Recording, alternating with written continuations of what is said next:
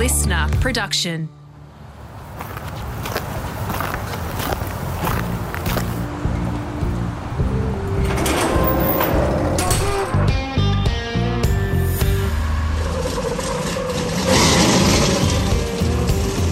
I'm automotive commentator and journalist Greg Rust, and this is Rusty's Garage.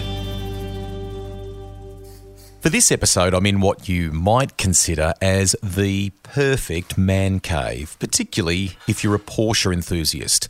That word enthusiast probably isn't a good enough description for my guest today. Ron Goodman started out with a love of traditional Aussie cars, and he's raced other marques, as you'll hear, but developed a fondness for the German brand that has become obsession in a good way. And he is now a go-to for restoration and bodywork repairs on them, recognised internationally by Porsche for the quality work he and his team at Exclusive Bodyworks in Sydney turn out. Some of the things that I've seen on my visit are beyond beautiful. I actually first started the idea of this podcast about a year ago with the aim of timing the release around a trip that Ron was planning to the Red Centre of Australia in a restored 356 with a very special Indigenous paint scheme. You can find pics of that car on his social media. Ron regularly gives back, and this mission was all about raising money and awareness for the Children's Hospital. Hardcore race fans may know him from Speedway and NASCAR, but some of you would have seen documentaries and in-flight specials on his classic racing in America, where he has wowed them, impressing not just with his racecraft and machinery, but the never-give-up approach when things don't quite go to plan. I won't spoil those yarns for you. See if you can find them online. The Road to Monterey, for example, is an award-winning doco that charts his bid to tackle the Rolex Monterey reunion at the famed Laguna Seca circuit in California. An invite-only meet with some concourse spec, incredibly rare race cars being used as the maker intended despite their multi-million-dollar values. Watkins Glen, Sebring and Road Atlanta. Ron's been there too and won, and he's still hungry for more. To give you a sense of how he ticks, it's not uncommon for me to get a DM from him at some ungodly hour of the morning. That's because Ron's at work well before sunup, continuing the hands-on, tireless ethic that he's known for. If I've joined the dots right from his social media, it looks like another doco movie is in the works too. He's always got a project. Now, for this chat, we sat down in an American diner-style booth in amongst his amazing collection of cars and memorabilia gathered from a life around racing and cars. Most of them, as you'd expect, have the iconic Porsche, Stuttgart, German badges on them. But there's a couple of other things, like a Mustang, some military machines, a tractor, and even a Kombi that are all parked among them. This stuff naturally has a story or is close to his heart. People have come from all round the world to check out this collection and sign the Rennsport Festival autograph wall. And while authenticity is a hallmark of Ron's creations, he's not afraid to experiment either. Like the Porsche he entered in the Hot Wheels Legends with a plane engine in it and World War II aeronautical gauges. It is a work of art and finished in the top 3 in the Aussie leg of that comp. More on that later. We begin with the early influences that would set him on this wonderful path. I love to start these with a little story that sets the scene on where you grew up and the connection, the first kind of recollection you might have about an engine, a car, or something that made you gravitate to these things that have become part of your life. Would be the old grey engine in the EK Holden that my grandfather gave us. We used to take it and paddock bash it, and we remember that we had a problem with it. Remember we pulled it apart and we couldn't work out how to strip it right down, and that was the end of that car. But the beginning of a lot of love and a lot of learnings. You were in Liverpool, I think, at this stage, weren't you? Or in that part of Western Sydney. Tell me about life growing up there, and did the passion come from family for cars, or where did you find that and latch onto that? I grew up in Green Valley, and we sort of all loved our cars out there. I love going to the Speedway every Saturday night. Liverpool Speedway, yeah. We'd get finish our football on the Saturday, go home, have a shower, and then I'd hobble up to the Speedway and watch the Speedway every Saturday night. This was a kid who was collecting the early generations of tear-offs and things. You genuinely loved it, didn't you? Oh, I loved it. And my hero was a guy named Eddie Gord. He drove the water truck. Oh, wow. So, yeah, just to watch him run around with the water truck every day, we were wrapped in that. But, yeah, you gravitate towards these older drivers. Well, they're my age now, but I suppose. But we gravitated towards these drivers that were just our heroes, like the Bruce Maxwell in the Chesterfield Mustang.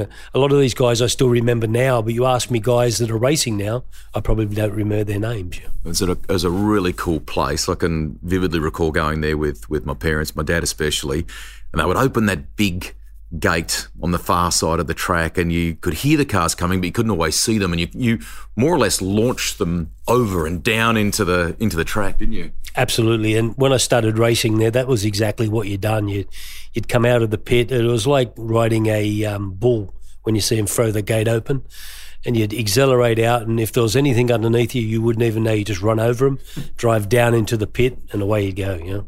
So the first car that you talked about was the EK, the family car. What about the first race car? How did you get enough money together for the race car? What was it?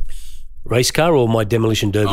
Let's start with that. Actually, that's a part of the story that's important here. Tell me about demo derbies and what was the first one? We got so wrapped. We used to go up there and watch the demo derbies, and of course, I'd be the best driver in my head. So I ended up getting hold of an old Toyota. I can't even remember what model it was. It was a little shovel nose. Yep. And we thought that we'd do a little bit of modifications to it to make it better. So we moved the petrol tank from in the back to the inside of the back seat.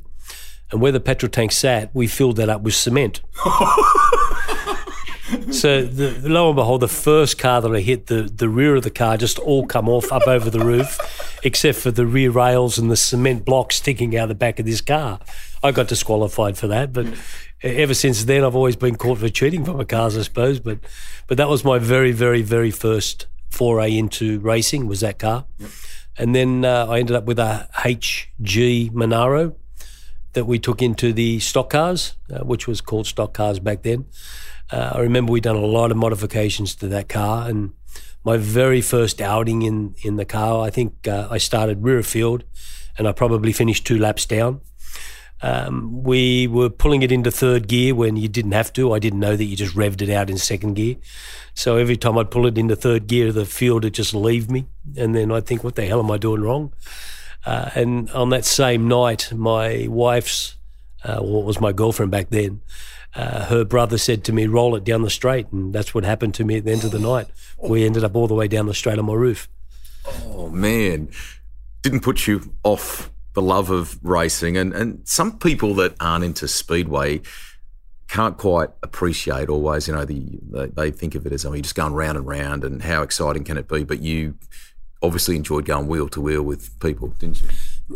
Speedway to me, dirt racing, NASCAR, the whole lot, is my forte. I love it. Yeah. I love the close to people racing, especially on the dirt. And I don't mind rubbing fenders with another car. I've been told that I do that a little bit too aggressively in the road courses as well. But my way is, if you're racing, you want to get to the end of that race as quick as you possibly can. And if the car in front is starting to balk you, well, things happen. The young Ron Goodman does what? You leave school at 16. What was your first job, and how were you getting the money together to go a little bit of motor racing? My very first job was some friend of mine got me a job at GE Electric at Enfield on Cosgrove Road. Whereas the fridge would come down the assembly line, I'd open the door, shut the door, open the door, shut the door. Quality control. Put a stamp on it and say, that works. That was my job. I think I lasted that at 3 weeks, because on our way home there was outside of Smash Repairs, it was Stratfield Smash Repairs. They had a sign written on a bonnet in hand saying, boys wanted. So I went in, I got the job, and I ended up being a panel beater. So. Amazing. The lifelong love of it now has grown into something quite significant, which we'll talk about. Were you good at it straight away? And what did you do from a study point of view? Were you off to TAFE as it probably was back then? What did you do? Yeah, we used to do TAFE once a week.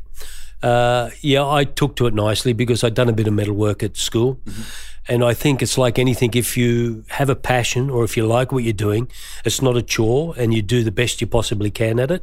And you're usually pretty good at it. I think that I'm half okay at repairing cars. You way undersell yourself there. And I gather that sense of perfection probably crept in early on with the work that you did. I mean, the ethic now, which we'll get to, is amazing. And you were in here at 1 a.m. this morning working. Have you always been like that? I'm in here at 1 a.m. every day, between 12 and 1. It's the only way that I can get my handle on the day, organise the day for the guys, get my paperwork out of the way. And as you saw, I'm working on a little special projects in there, so I get to spend a bit of time on that and get to do what I want to do. And then during the day, because I'm held up with all the work commitments. The first road car that you bought yourself, not Granddad's car, what was the first car that you could afford to buy? How much was it? What became of that car? My very, very first car was a Mini Minor. And I cannot imagine you in a Mini Minor. And I remember vividly, the CV joints were gone in the car. And I'd had it for probably 2 months. I only paid probably $50 for it. I can't remember the exact figure. But I went around a corner pretty quick and I remember getting pulled over by the coppers. And they said, is there any reason why you were going so fast? And I told them, I said, well, the front end's got a funny click in it and the only way to get it around the corner nicely is to go around fast. So not only did I get a speeding fine, I ended up with a defect notice. So I learnt to keep my mouth shut from that day. Then after the Mini, I got a HR Holden. It was a HD before the HR. There was a full rust bucket. So I've had a lot of not so elegant cars before I started to get the good ones. Yeah. Speedway stuff with sedans progresses. Ultimately, it would become Grand National. But how hard was that whole process? And was there ever a moment where you thought, oh, maybe I'm biting off more than I can chew here with the racing, or were you just like a dog with a bone? I love this. I've got to succeed at it. I think I was like everybody that takes up motorsport. You do whatever you have to go racing to get that fix. I loved my Speedway. I'll never forget the very first Grand National car that I bought. I bought that from Colin Robinson at Norsetti Race Cars. Mm-hmm. I was so proud that we could afford this brand new race car. We took it out to the track to do some testing in it. Turn 1, lap 1, very first time in the car. Left wheel turned left, right wheel turned right, into the wall. It annihilated this car. There was nothing left of this car. Yeah, to their credit, Norsetti Race Cars, they took it, they admitted it was their fault. They rebuilt the car again. I think it was a couple of months later, we were back out there with a brand new car again, but we done good in it that time. There's some cool names around in that racing scene back then, wasn't there? I mean, you know, to be a part of that. We talked very, very fondly about Liverpool before, but to race those kind of cars at Liverpool, special. Mate, it's when you look back at it now, when we were doing it, it was just like normal, just a bunch of blokes out there running around in cars. But a lot of the names now are really big names, like Walter Giles has made it big in America with the NASCAR crew chief, Barry Graham. Yep. You know, he even run a school over there teaching people how to drive NASCARs, you know. But a lot of those guys have all moved on to other stuff, and Speedway sort of pilfered out in Australia, unfortunately, like NASCAR did. So that's why I got into the historic cars, and mate, it was probably the best thing I've ever done. We'll wrap up before we get to the, you know, amazing chapter with some of the historic cars that you've got as we sit in here around them, which is awesome. You did have a very unique sponsor on the Grand National car. Tell the audience about that. Yeah, the sponsor was Salome's Escorts,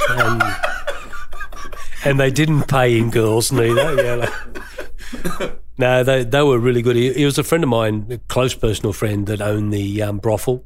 He was a good businessman, and they've usually got a spare bit of cash that they need to get rid of, and so they got rid of it in a race car. Yeah. The Speedway, did that chapter of your racing, I mean, there was a NASCAR 402, which I want to get to, but, you know, when Liverpool very sadly closed down, I mean, just the progression and growth of housing in the area and so on, ultimately, and very sadly saw it close. I mean, you can remember Mike Raymond commentating out there and some of the great events that we've talked about before. But was that a sort of a significant line in the sand for you as far as the Grand National stuff was concerned? Yeah, it was. It was towards the end there. It just wasn't the same. When it went from dirt to tar, then it went back to dirt again, and it just wasn't the same when it went back to dirt. You know, like, I don't know whether it was just me getting older or just nothing was the same as it was previously. Mm-hmm. So I just thought it was time for me to get out of it, and I just pulled the pin on the dirt racing. At that time, I would imagine, or not too far beyond it, Bob Jane is pushing into NASCAR and OSCAR racing in this country and so on, the advent of the Thunderdome, places like Adelaide International. Cars also got to compete on the Gold Coast as well, and off you went on that path, didn't you? Yes, we built a car. Well, first of all, we borrowed a car from George Elliott. He lent us a car to do... What was that? What did you have? We had a Pontiac, and it was Pontiac Grand Prix, and it was sponsored by Atage Gold Company. Back then, we'd done the 500 at Thunderdome, and our new car was finished then ready for Gold Coast, which was the West Coast wine cooler car. We had a really good run with West Coast there for a while. We went up there and we done good in it, you know, considering that we weren't really road course drivers and we didn't even have the car set up properly. You know? We tore it up, unfortunately, in one of the races, but that usually happens in NASCAR. It's not often. It's not when you crash. It's just how often you crash in NASCAR. You know? What were those things like to manhandle? They were an addictive sounding thing. What were they like to hustle? Mate, they were the best race car I've ever driven. I quite often say now, if NASCAR was to come back to Australia, I'd jump in one. Wow. Whether we'd be competitive or not, who knows? But mate, they are just driving them at like 200 miles an hour and then coming into a corner with someone right next to you. You can't beat it. You really cannot beat that feeling. We are surrounded here by great pictures, great life memories of yours, of things that you've done along the way. And immediately over your shoulder here, I'm not sure if that's you, but there is a picture of a driver bailing out of a NASCAR, the fire he's going to work at the track. What's the significance of that pic? Come on. That was Thunderdome's very, very first nighttime race. Yep. And we got punted into the wall at 200 miles an hour and the car exploded. We were like a pinball bouncing off the top wall, bottom wall. The car was a mess. It was probably one of the worst wrecks that they've ever had. I got out of it okay, thank Christ. And they said that we were the first person to ever knock the AFL off the back page on the Sunday morning. So we were pretty wrapped in that. Amazing. That place, when you go there now, it's, you know, grass is kind of growing in the wrong places and the tarmac is bumpy in the wrong sort of spots as well. But there's still something magic, captivating about it. What was the Thunderdome like to race on? What memories does it evoke for you? Mate, the Thunderdome, I'd always let my guys drive or tow the car out under the tunnel into the middle, and I'd walk from the pits out to where the scrutineering was into the middle, because the atmosphere was just electric. You know, like, we don't get the crowds that they do in America, but what we had here in Australia, it was just very, very awe-inspiring. What they did do successfully to push into that space was to bring some Americans out here in the early part of that. What was that like?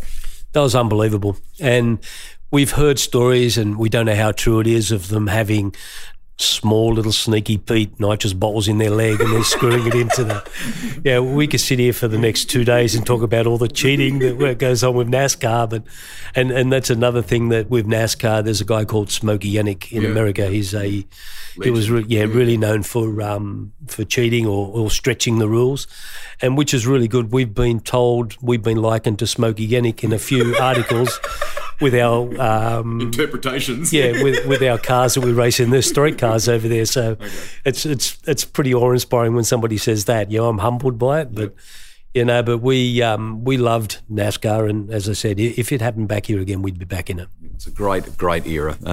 A few people, I mean, Jimmy Richards and lots of others dabbled in it at that stage too, didn't they? Yeah, look at Jim, but anything, you put him in a go-kart, he's going to go fast against everybody else, you know what I mean? Like, he's just a good driver. He's a good driver. So you are here doing work on some beautiful, beautiful cars now, Exclusive Bodyworks, Porsche especially, but on other marques as well. What other marques do you work on?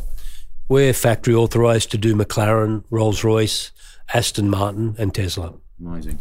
You set up here, what, early 2000s? Yep, it'd be around, start of 2000, yeah. Yep. How many staff, and what would you be sort of working on roughly car-wise at any given time? We have an average of 30 cars being worked on at one time, and we've got, I think there's 12, 14 of us here.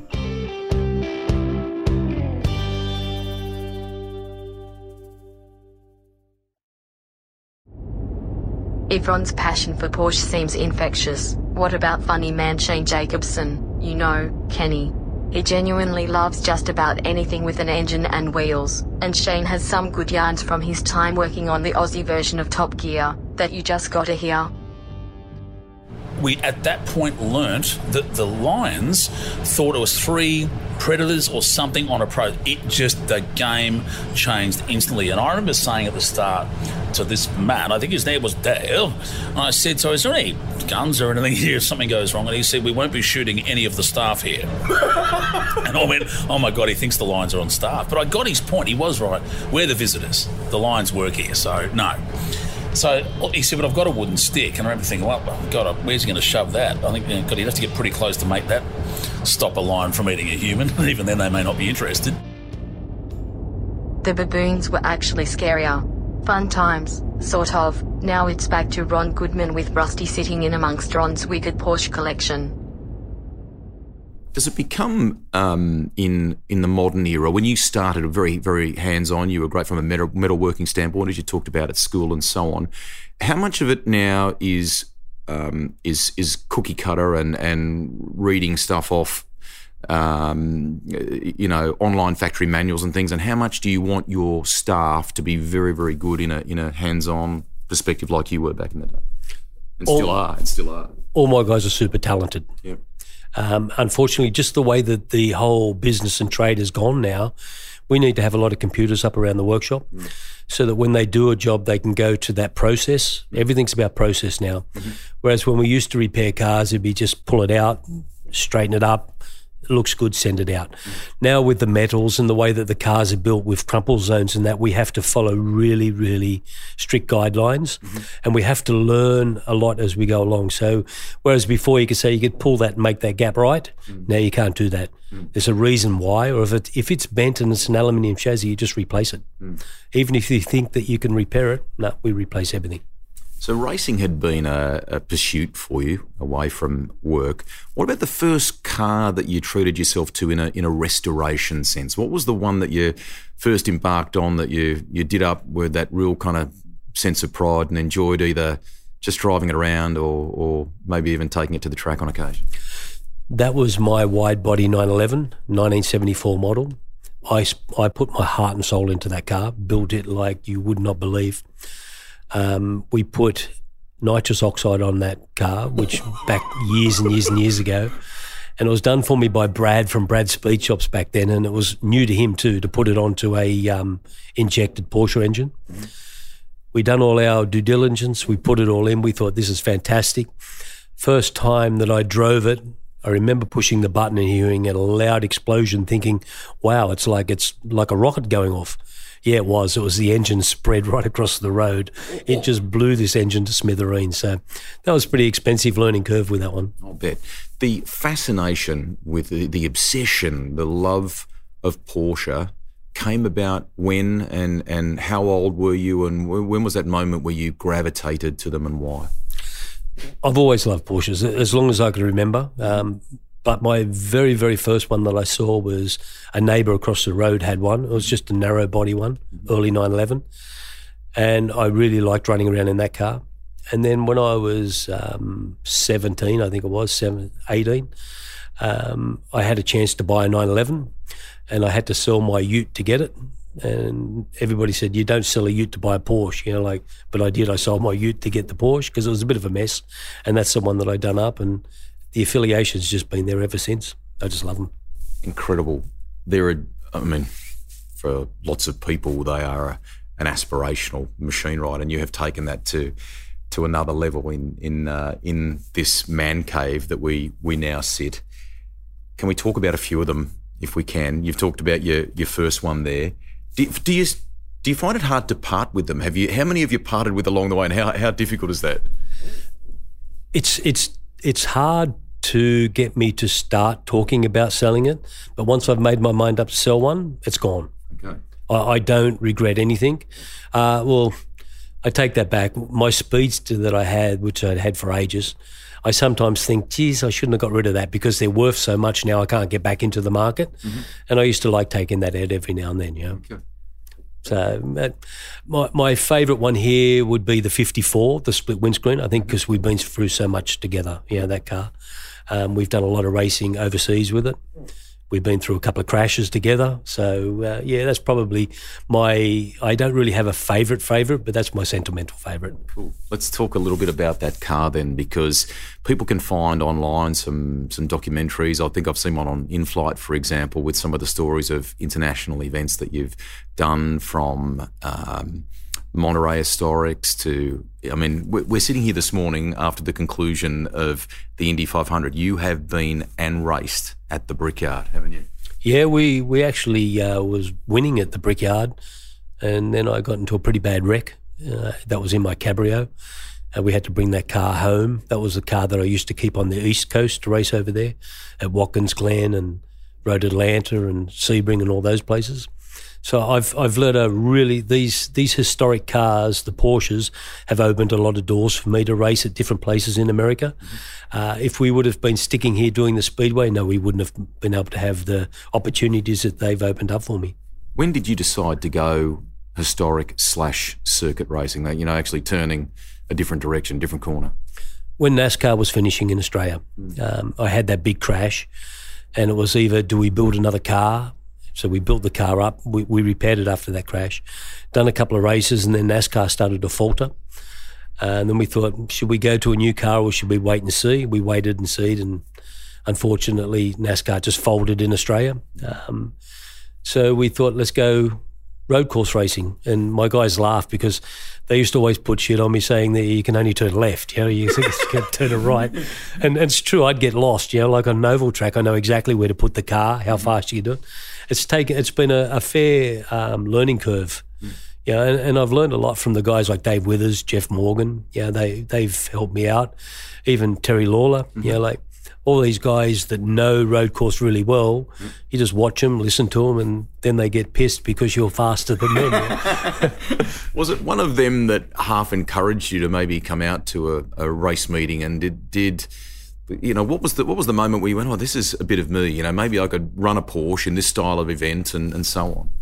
Well, I was actually in America and we watched one of the races over there, and this car was for sale, a 58 that I had, and it was race ready, ditto, as they said. So we bought the car, and we waited over there for ages to get it. Anyway, when it turned up here, we took it out there being race ready, and it lasted about 2 seconds. So it wasn't race ready at all. We spent some time on it, got it ready, and we were doing regularity in that car. Mm-hmm. And we thought, this is fun. This is really fun. So obviously you can't just keep doing regularity, so we had to buy another car for another class. And then we thought, let's go to America. So we bought another car to race in America, and it just morphed from there, So there is a fascination. There's all kinds of different models here, which we'll get to. But 356, you've done some good, not boundary pushing. That's not the right word for it. What I'm trying to say is you have developed to an unbelievable level with them, haven't you? Oh, absolutely. And a lot of that is my guys are very, very innovative. Gary that does our engines, he's always thinking of different ways to do stuff. Our 54, we also hold the lap record for its class at Bathurst. It's actually the fastest 356 to ever go around Bathurst. I remember coming down the Conrod, and there's that little hill part that you go over. Yep. And just before the chase kind of thing. Yeah, we'd put taller gears into that car, and we were motoring along, and all I could think of was, if this turns pear shape, I'm going to be like a beetle on the roof spinning around with my little feet in the air. But no, we've done pretty good with that. We broke an axle in it. It's pretty true. Like with Bathurst, I was getting lost a lot. Like, you need a lot of lap time up there. Luffy, once again, come around with me in the Cayenne and gave me a bit of guidance. You talk about Warren here or Ian? Yeah, Warren. Yep. We actually broke the lap record by 20-something seconds. Okay. So we're pretty happy with that. Amazing. Yeah. You've got a connection that sort of dates back with the Luffs too, don't you? Oh, yeah, mate. Yeah, his dad, Ian, I remember the first time we ever run NASCAR at Oran Park back then.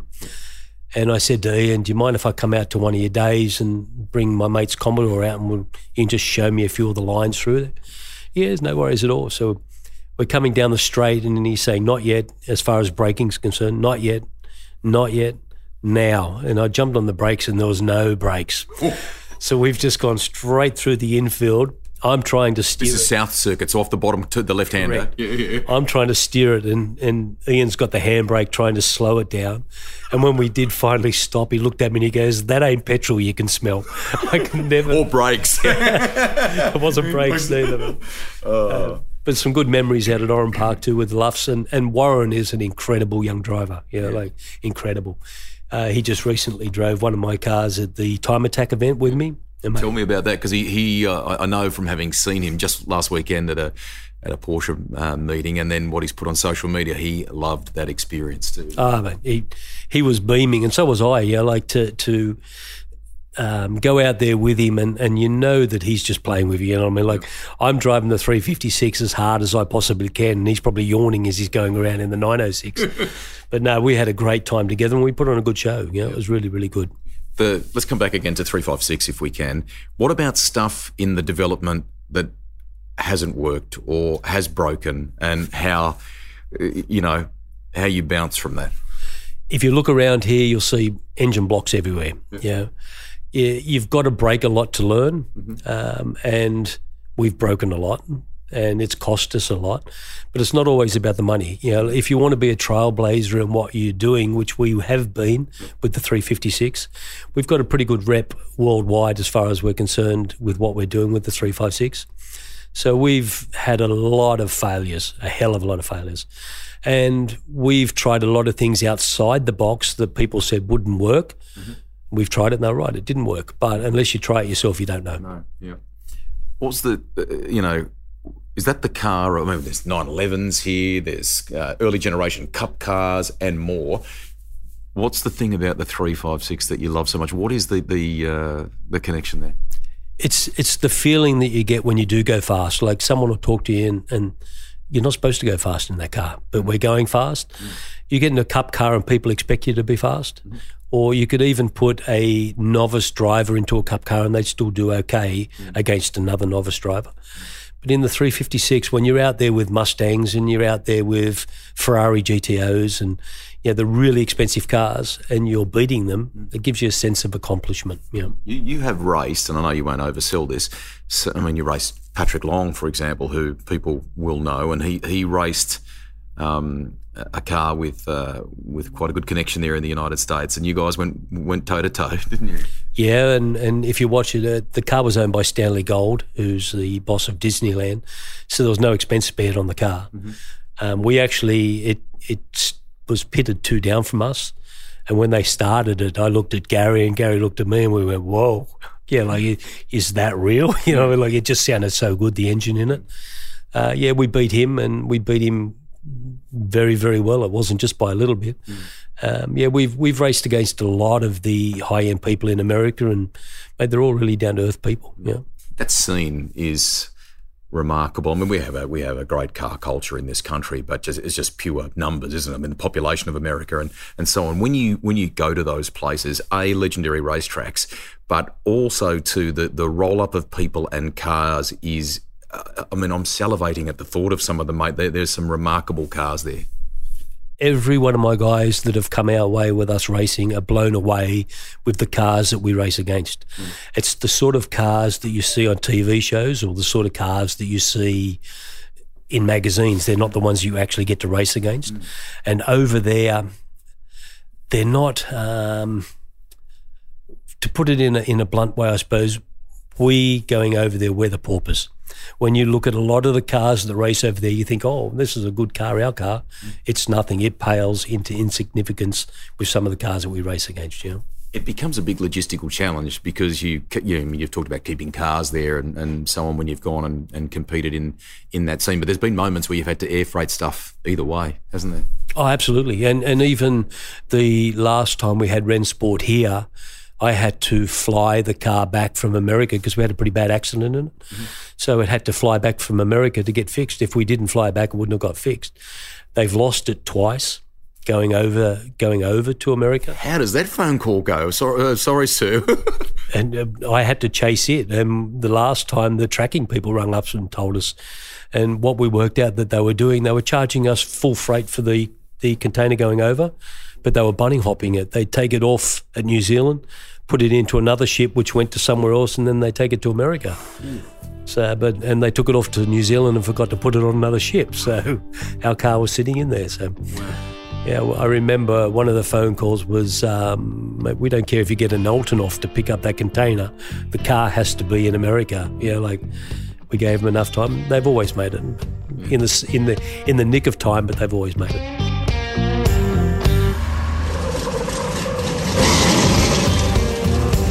That's the end of part one of my podcast with legendary Aussie Porsche enthusiast Ron Goodman. You get a sense from his words and style that much of his talking is done through the cars and on track. Now, you couldn't come to this awesome man cave and check out the collection without starting some of them up. That's ahead in part two, which is all loaded up in the Rusty's Garage Library and ready for you to enjoy right now. Jump back when you're ready and fire it up. From the massive logistics missions of getting his cars safely to the US, to crashes, those in the collection he's got a soft spot for, and much, much more.